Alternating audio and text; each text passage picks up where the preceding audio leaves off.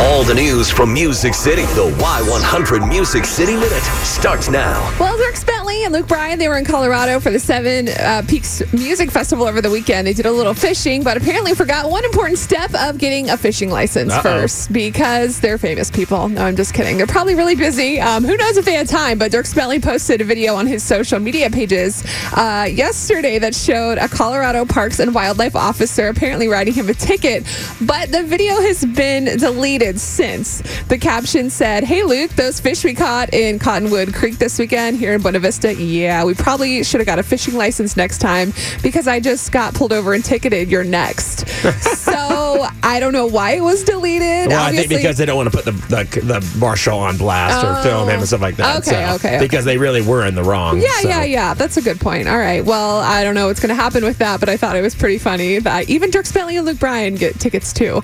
Miranda Lambert's hatred of beach balls has been going on for a few years, at least since like back in 2016. I guess we need to remind everyone that if you bring a beach ball to a Miranda Lambert concert, it may die. Over the weekend at a concert in Pennsylvania, she grabbed a knife that was conveniently stashed near the drums because she's done this before. She sliced into the beach ball and said this. "I love y'all, but we're not at the damn beach. We're singing country music tonight."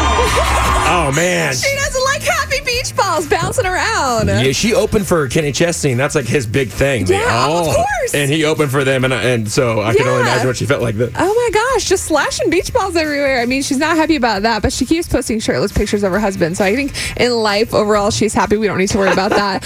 Carly Pearce had her bachelorette party in Dollywood in Tennessee over the weekend. People magazine actually posted a bunch of photos. It seemed like it was a nice, relaxing weekend with some of her old friends. They got a cabin. They actually revisited a couple of the performance venues where her career started. So it was kind of like a trip down memory lane. It looked really cute. It looked fun. Definitely relaxing. Not the crazy bachelorette party that, some people have nowadays, which I think once we get older, it's more like, I just want to hang out and like drink wine. I remember yours. That was nuts. I mean, you were out of control. I know. That dinner was like, what? I think I saw Finding Nemo 2 or something. I don't even know. It was nuts, but we can't even talk about what you brought to the movies. I know, that was right? insane. Hid those snacks in my purse. Yeah, those kids were like, they'll never unsee that type of thing. That's your Music City Minute. You can check out those photos on our Facebook page.